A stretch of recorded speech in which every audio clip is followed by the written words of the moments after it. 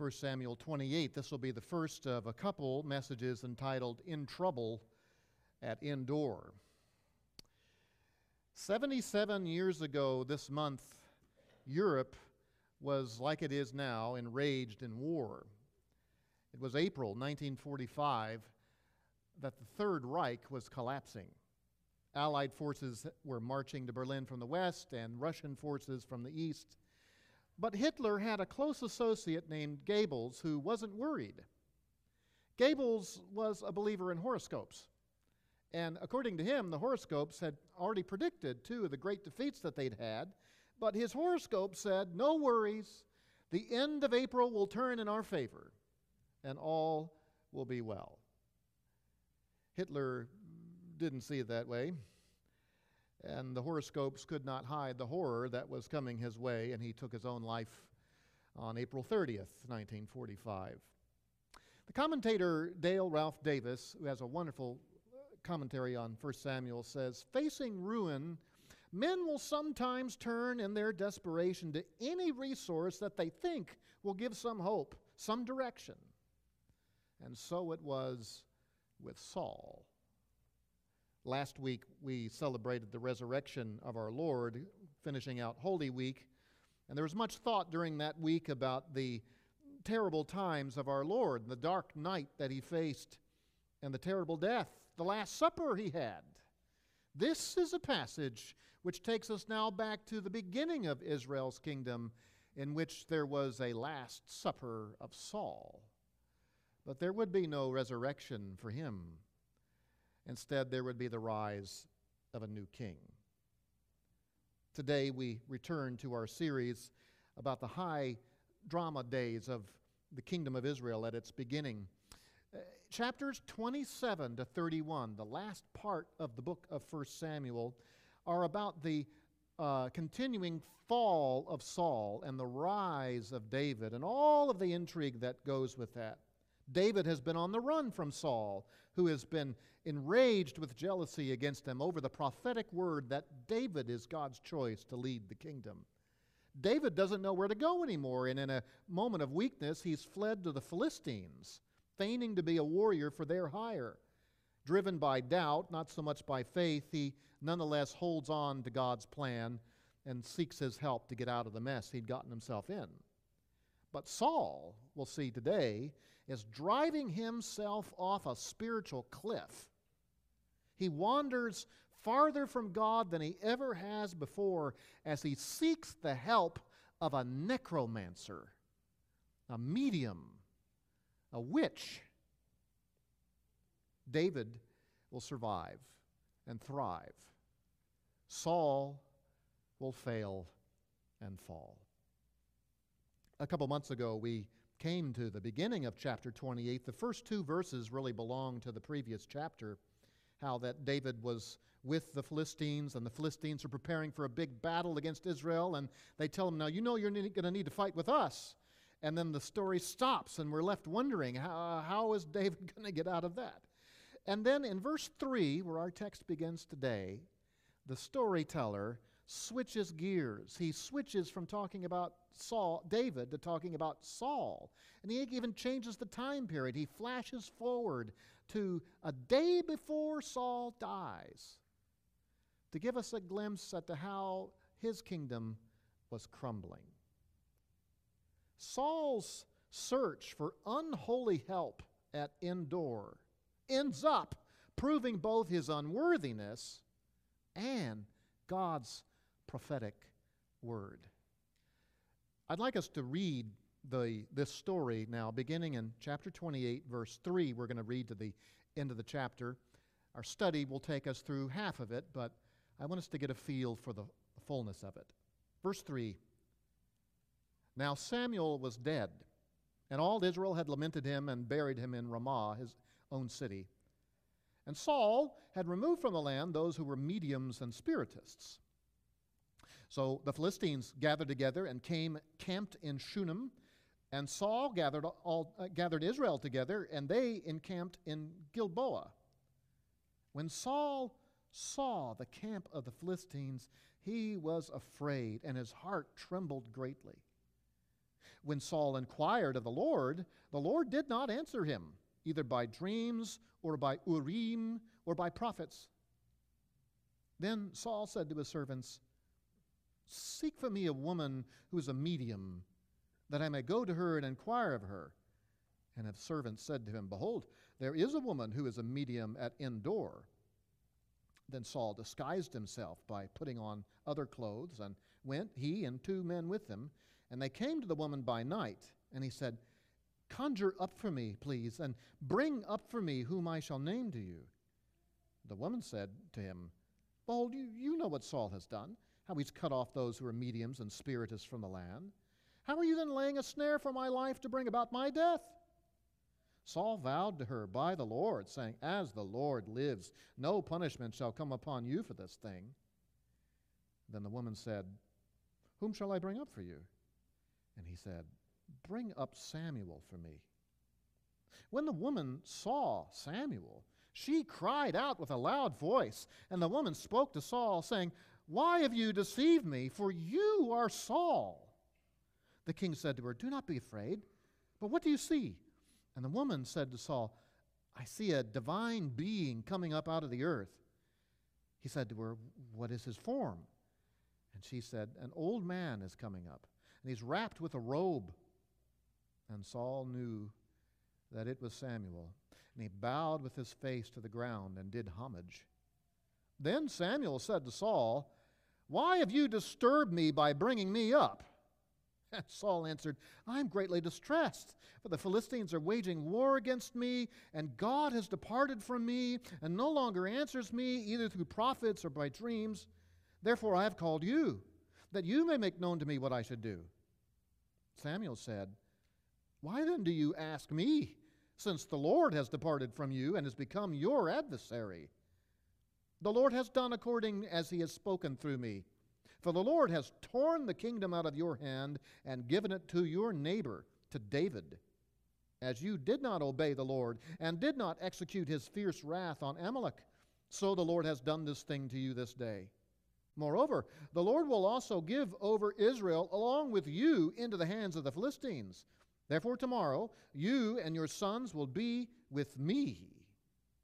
Indeed, the Lord will give over the army of Israel into the hands of the Philistines." Then Saul immediately fell full length on the ground and was very afraid because of the words of Samuel. And there was no strength in him, for he'd eaten no food all day and all night. The woman came to Saul and saw that he was terrified, and said to him, "Behold, your maidservant has obeyed you, and I have taken my life in my hand, and have listened to your words which you spoke to me.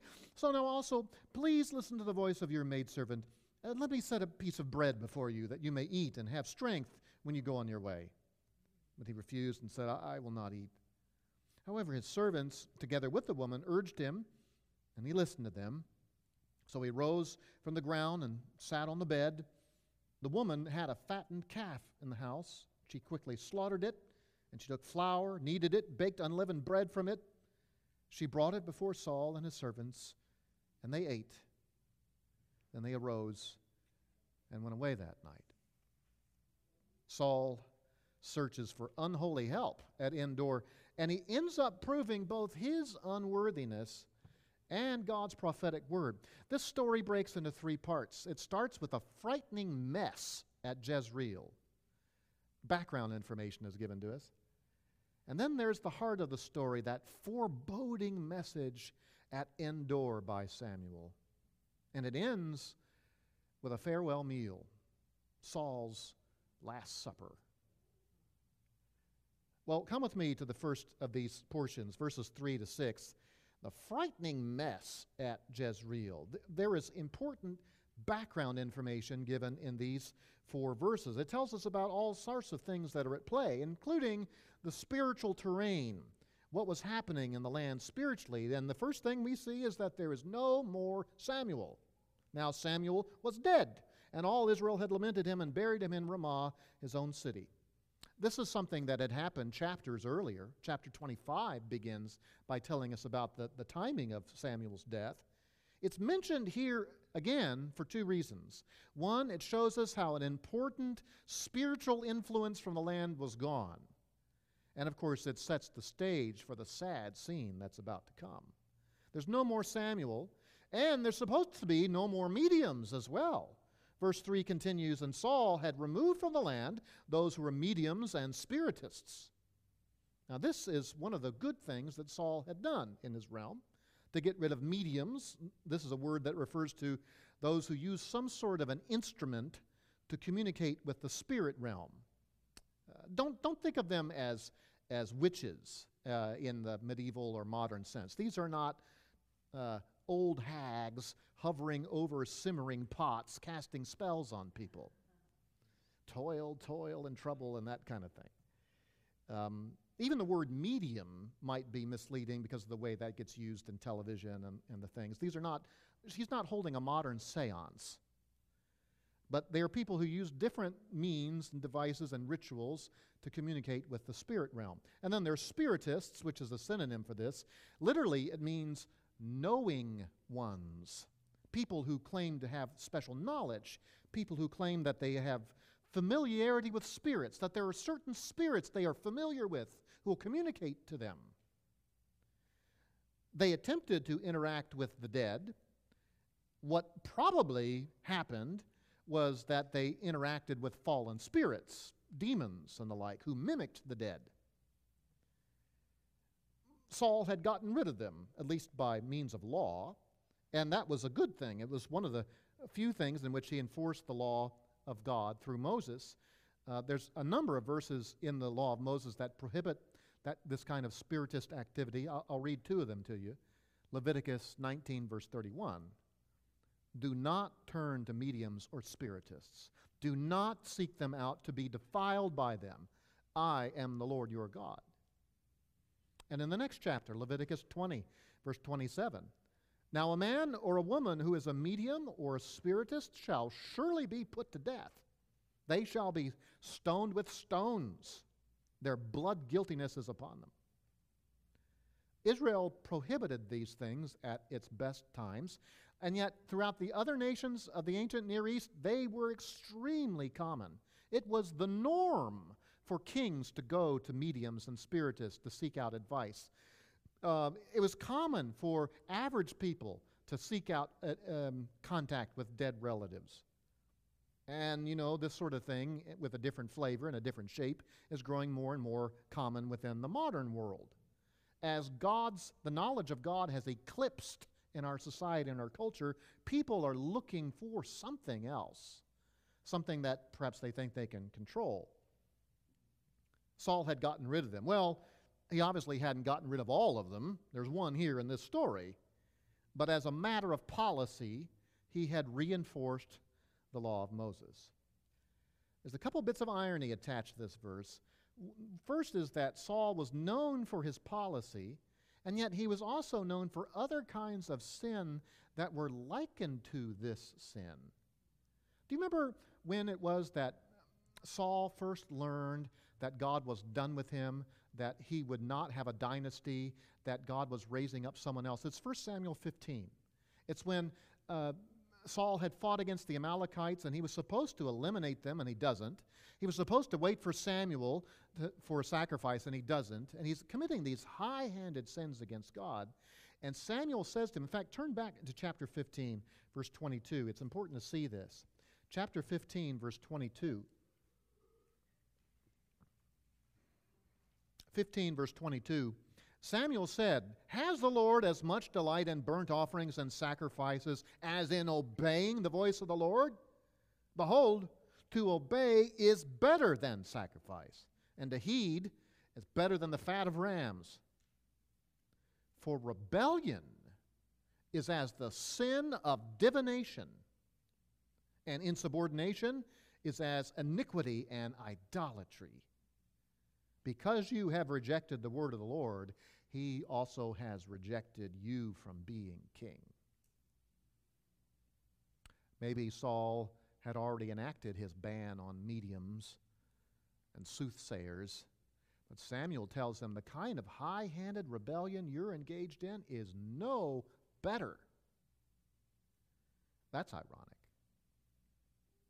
Saul's rebellion was a kind of spiritual wizardry, high-handed sins against God are just a sophisticated kind of devilish behavior. Some people might pride themselves, think, well, at least I'm not a devil worshiper. At least I'm not a this or a that. And they think of the worst category of sins they can. But really, there are ways in which people who claim to know God can engage in things that are detestable before the Lord. What we need is a true knowledge of God, not the sort of lip service that Saul was engaged in. There's another irony here, and that Saul was about to violate his own law by consulting a medium. The word for divination back in chapter 15 that we just saw is the word kesem. And he'll say to this woman here in chapter 28, verse 8, consult for me, and it's the same word. Divine for me, a spirit. Saul is both a law maker and a law breaker. Saul's knowledge of God's law is making his breaking of it all the more heartbreaking and inexcusable. It's a terrible thing. Hypocrisy, this claiming to be one thing and doing the exact opposite, is such a disgusting thing in the eyes of God. Now hear me, and I'm not talking about people who struggle with consistency. I'm not talking about battling against sin and not always winning. We're talking about putting up a facade to be one thing and actually living another. That's Saul. And in this chapter, his mask is coming off. So this is part of the background. This is the deep background to the frightening mess at Jezreel. And at Jezreel in particular, there's a military crisis that's brewing, and we see it in chapter 28, verse 4. And what's happened is that Philistines have entered the north. So we're told, verse 4, the Philistines gathered together and came and encamped in Shunem. Throughout the book of 1 Samuel, the Philistines have been a big problem. In the opening chapters, the Philistines are menacing people. They invade Israelite lands. They steal the Ark of the Covenant. They kill the two sons of the high priest. And other books tell us that they destroyed the tabernacle at Shiloh. In Saul's early days, we find out that the Philistines had a military outpost right in the high country of Judah. And they're not just down on the plain, they're up in the high country. David famously routs the Philistines and kills Goliath. Saul has been chasing David and gets stopped at least one time because the Philistines have invaded. He has to go deal with them. And concurrent with this story is the previous chapter where David is pretending to be an ally of the Philistines. They are all over the pages of this book. And now they have made a new move. They have moved up into the north, into Shunem. Now, this village of Shunem is on the eastern side of a very large valley, the Jezreel Valley.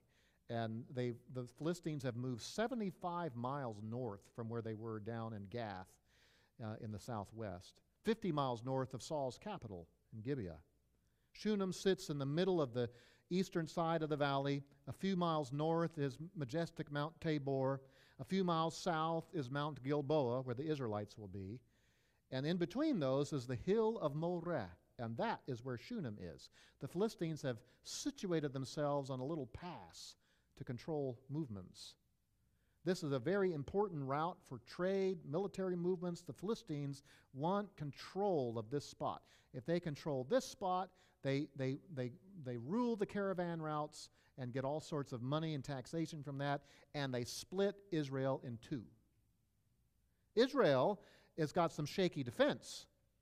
They situate themselves a little bit south of there, 5 miles south on Mount Gilboa. This is a place where the Lord had brought victory to Israel before, where God defeated the chariots of Sisera. This is near where Elijah will defeat the 450 prophets of Baal, but for Saul, this will be a place of defeat. Gilboa is right on the edge, the southern edge of the valley. It's sort of safe, but they cannot win a war against the Philistines out in the valley. The Philistines have brass weaponry. They have chariots. The Israelites do not. Unless the Lord do something, they cannot win this. And Saul cannot cope with what he sees. By the way, this is the view that Saul would have had as he looked from his vantage point over to Shunem, and there he would see the Philistine host stretched out in the mouth of that valley. Saul cannot cope with what he sees. So now we have a couple of background verses about the king's lack. And the first thing that we see him lacking is kingly courage in verse 5. When Saul saw the camp of the Philistines, he was afraid and his heart trembled greatly. The same expressions used of Saul here at the end of the book, were used of Eli at the beginning of the book. Eli, when he hears the word that his boys have lost the Ark of the Covenant and his boys have been killed, he trembles in fear. Military historians have said that Israel was in a bad spot. But, God had done amazing things with Israel. I mean, look what God did with David. The Philistines were going to run over Israel, but David rose up. But Saul is no David. There are no more 5 smooth stones for him. Years of living without faith have left him with nothing but fear. And that's a sad reality, is that some folks live their whole life away from the Lord, and then they come to a spot where they realize they're at an end, and they're just left with fear, and they don't even know how to believe anymore. But for grace to change our hearts, to open them up, we're left like Saul. No kingly courage. And in addition to that, verse 6, he has no divine insight. Verse 6 reads, when Saul inquired of the Lord did not answer him, either by dreams or by Urim or by prophets. There's a little pun in this verse. The name Saul, in Hebrew, it's pronounced Shaul. Shaul. And the word inquired is Sha'al. Shaul sha'aled of the Lord, but he didn't hear a thing. His name means asking one. So the one who asks, ironically, doesn't get any answer. His name doesn't matter. He's lost touch with God. It doesn't matter if your name is Peter, Paul, Mary, Martha, Joshua, or even Jesus. If you don't know the Lord, it doesn't do any good. It won't help you one bit if you don't have a relationship with God through Jesus Christ. Kings of the ancient Near East almost always would make some kind of consultation, either with a priest or a shaman, about what they ought to do. Do we invade at night? Do we camp here? Saul, though, at least he knows to seek the one true God, but he gets nothing. Nothing. Samuel had warned the nation back in chapter 8, that if you walk away from me, it doesn't matter if you've got a king, the Lord's not going to listen to you. Chapter 8, verse 18, you will cry out in that day because of your king whom you've chosen for yourselves, but the Lord will not answer you in that day. And here's Saul, the king himself, and he's not getting any answers. He has closed himself off to the word of God. And it's so sad, because in the days of this book, God had been speaking more. When Samuel was a little boy and brought to live at the tabernacle, one of the things we're told in chapter 3, verse 1, was that the word from the Lord was rare in those days. Visions were infrequent. But then God began speaking to Samuel. And there was an explosion of revelation. And there were prophets that Samuel was tutoring as well. And so here's this time of new revelation and a kingdom plan that God is starting up, and Saul is closed off to it all. In fact, we're told that the last time Samuel and Saul had an audience, chapter 15, verse 35, Samuel did not see Saul again until the day of his death. And it didn't matter what type of communication Saul tried. I mean, he's waiting around for a dream or for somebody to get a dream. Nothing. There are no prophets who want to talk to him anymore. He's killed most of the priests. The prophets don't want to be around him. There's no more Urim. That's the special device that the high priest held within his vestments, within his ephod. Saul had killed almost all of the priests, and the surviving priest took the ephod and went to David. So the Urim is with David. There was no insight to get. Maybe you wonder, well, how is it that he's trying to get a word from God. He's trying to get in touch with the Lord, but the Lord won't listen. I mean, didn't Jesus say, ask and it will be given to you, seek and you will find, knock it will be opened to you? Of course he did. Didn't Deuteronomy 4:29 say, you will seek the Lord your God and you will find him if you search for him with all your heart and with all your soul? Yes, that's a precious promise. But the context of those promises is that they are coming from people who are repentant, who are open-hearted to the Lord, not closed-hearted. Saul wants a word from God so he can manipulate outcomes, not so he can submit to his will. God's will for Saul is to give up the throne, and it's the last thing Saul wants to do. All of this is so different from David, who in the chapters before is getting more and more knowledge from God. Saul had hardened his heart, and that in turn was hardening his situation. You know, and the same kind of thing happens today when people close up their hearts to the fullness of revelation that is in Jesus Christ. If you really want to know God, you don't need to be seeking dreams or prophets about. You need Christ.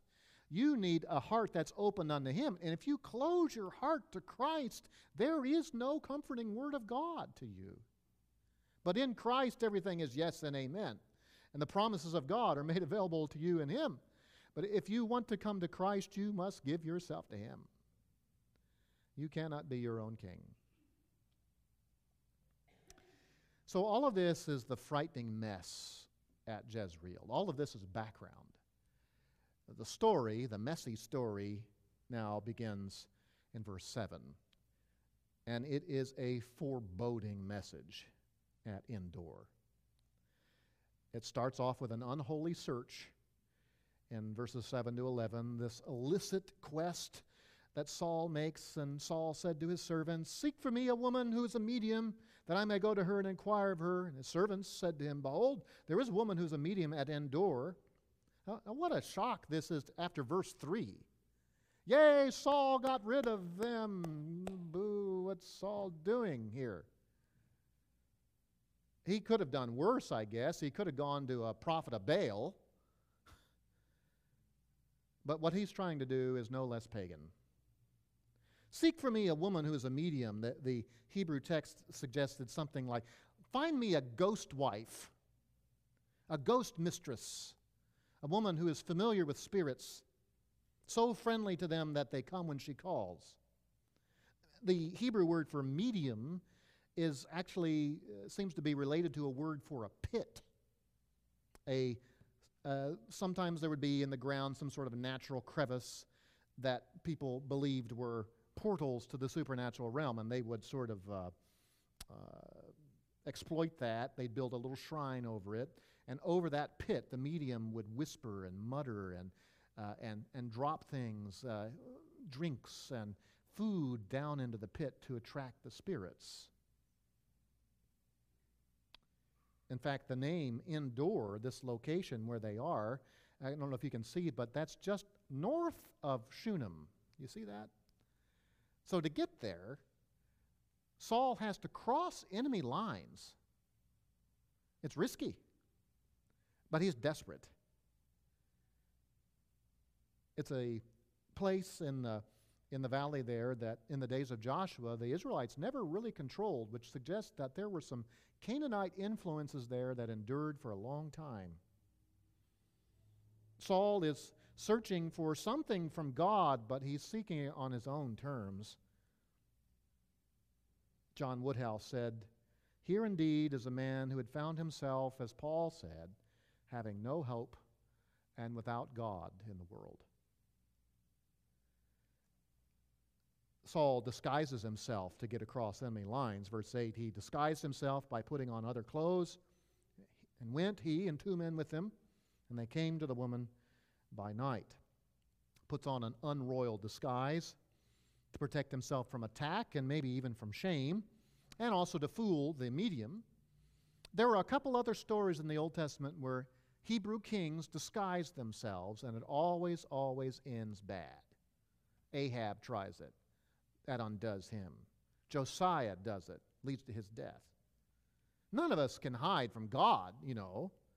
We can wear all kinds of masks and outfits, literal and metaphorical.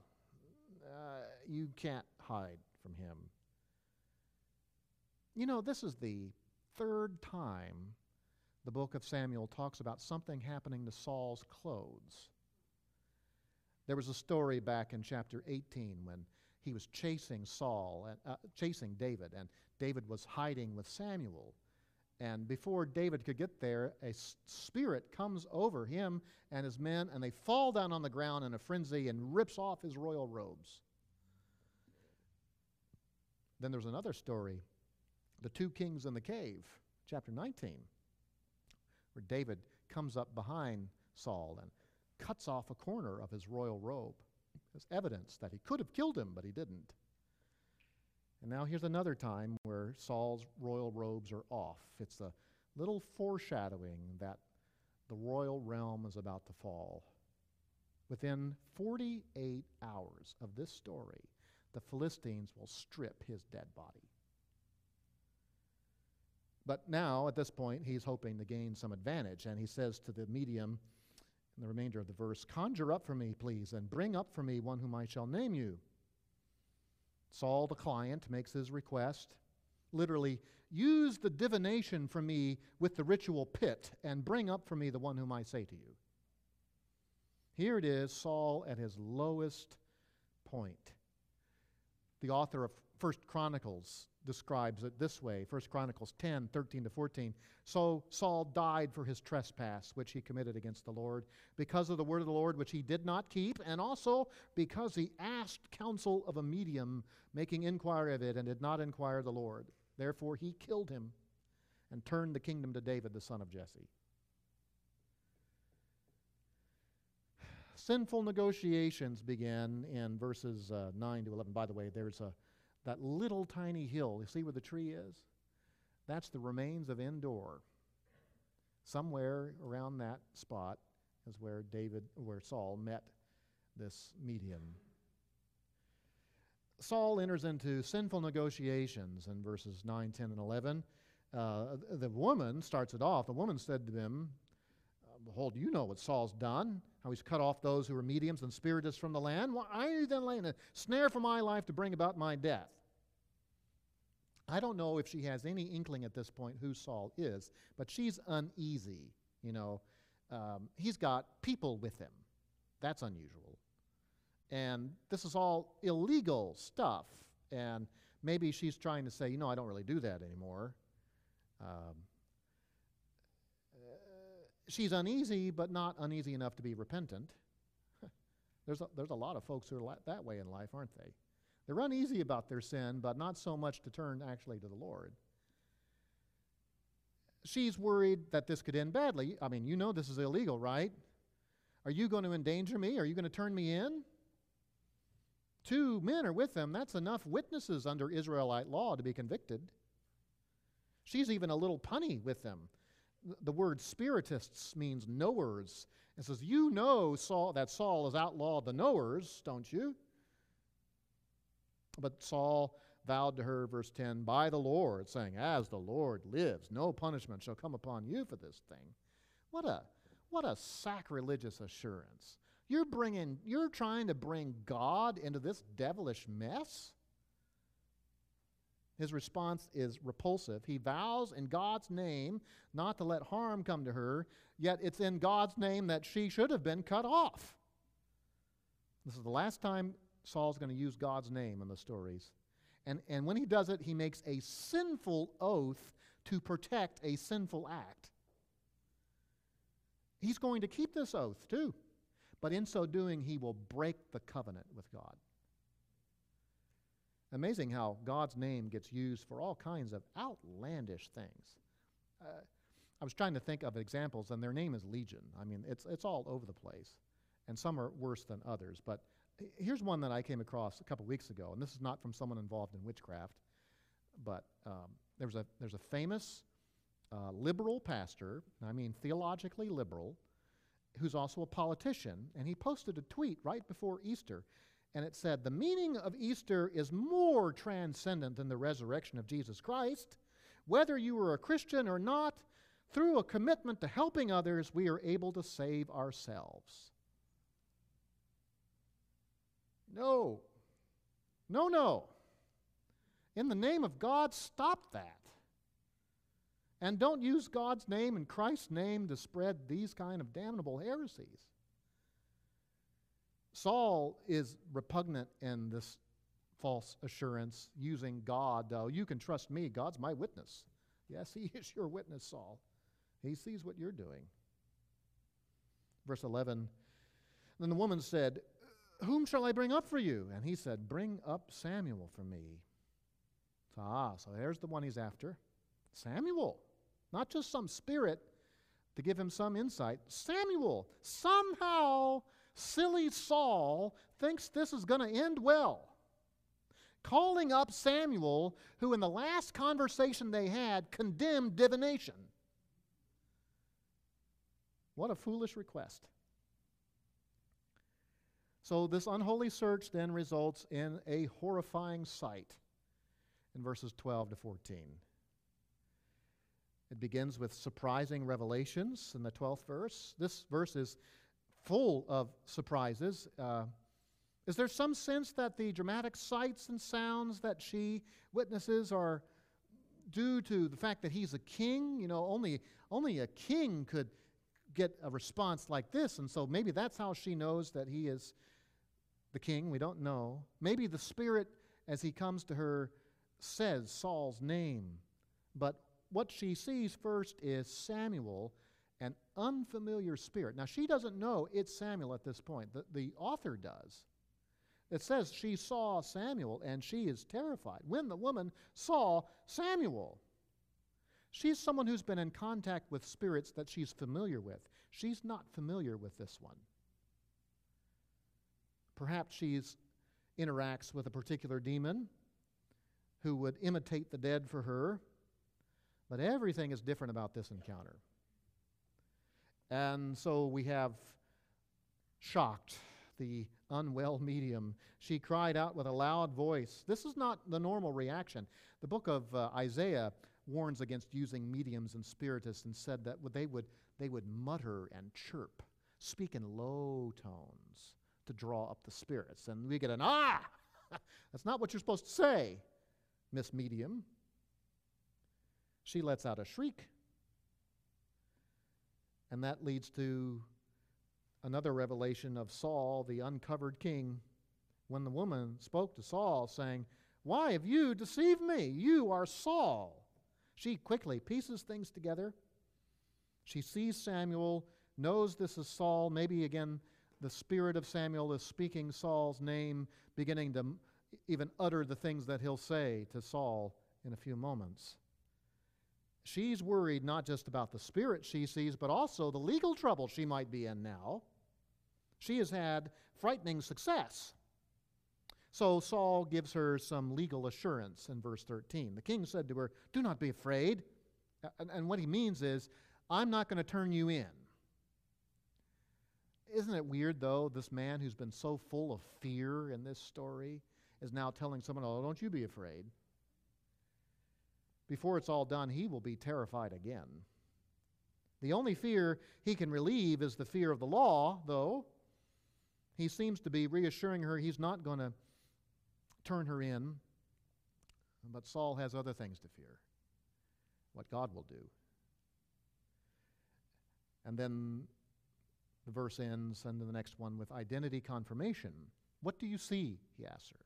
So we're to understand from this that the woman sees and hears everything. At first, Saul can see nothing, but perhaps he'll hear in the verses that follow. But at this point, he's asking her, what do you see? The woman said to Saul, I see a divine being coming out of the earth.